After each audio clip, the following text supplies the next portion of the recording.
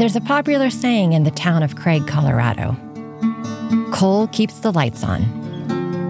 You go down into a coal mine every night because you're providing something for the rest of the country. But that's about to change. It was clear that that plant and mine were going to close.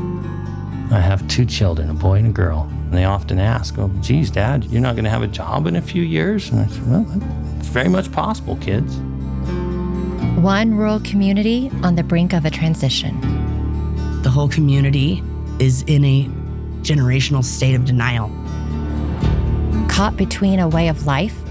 We also are a community that has always been told we are a coal town. What is our new identity? And our rapidly changing climate. Policy, economics, and our climate needs are changing things. The implications of inaction are just going to keep getting worse and worse and worse. The end of coal is here. And for Craig, there are no easy answers for what comes next. We were very fortunate to have decades doing what we did, but nothing lasts forever.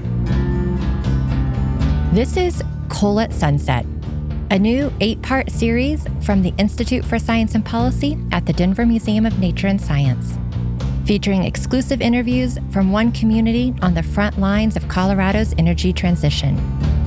I'm your host, Kristen Uhlenbrock. Coal at Sunset, a Colorado town in transition, premieres this November. Subscribe to the series now wherever you listen to your podcast or visit coalatsunset.org.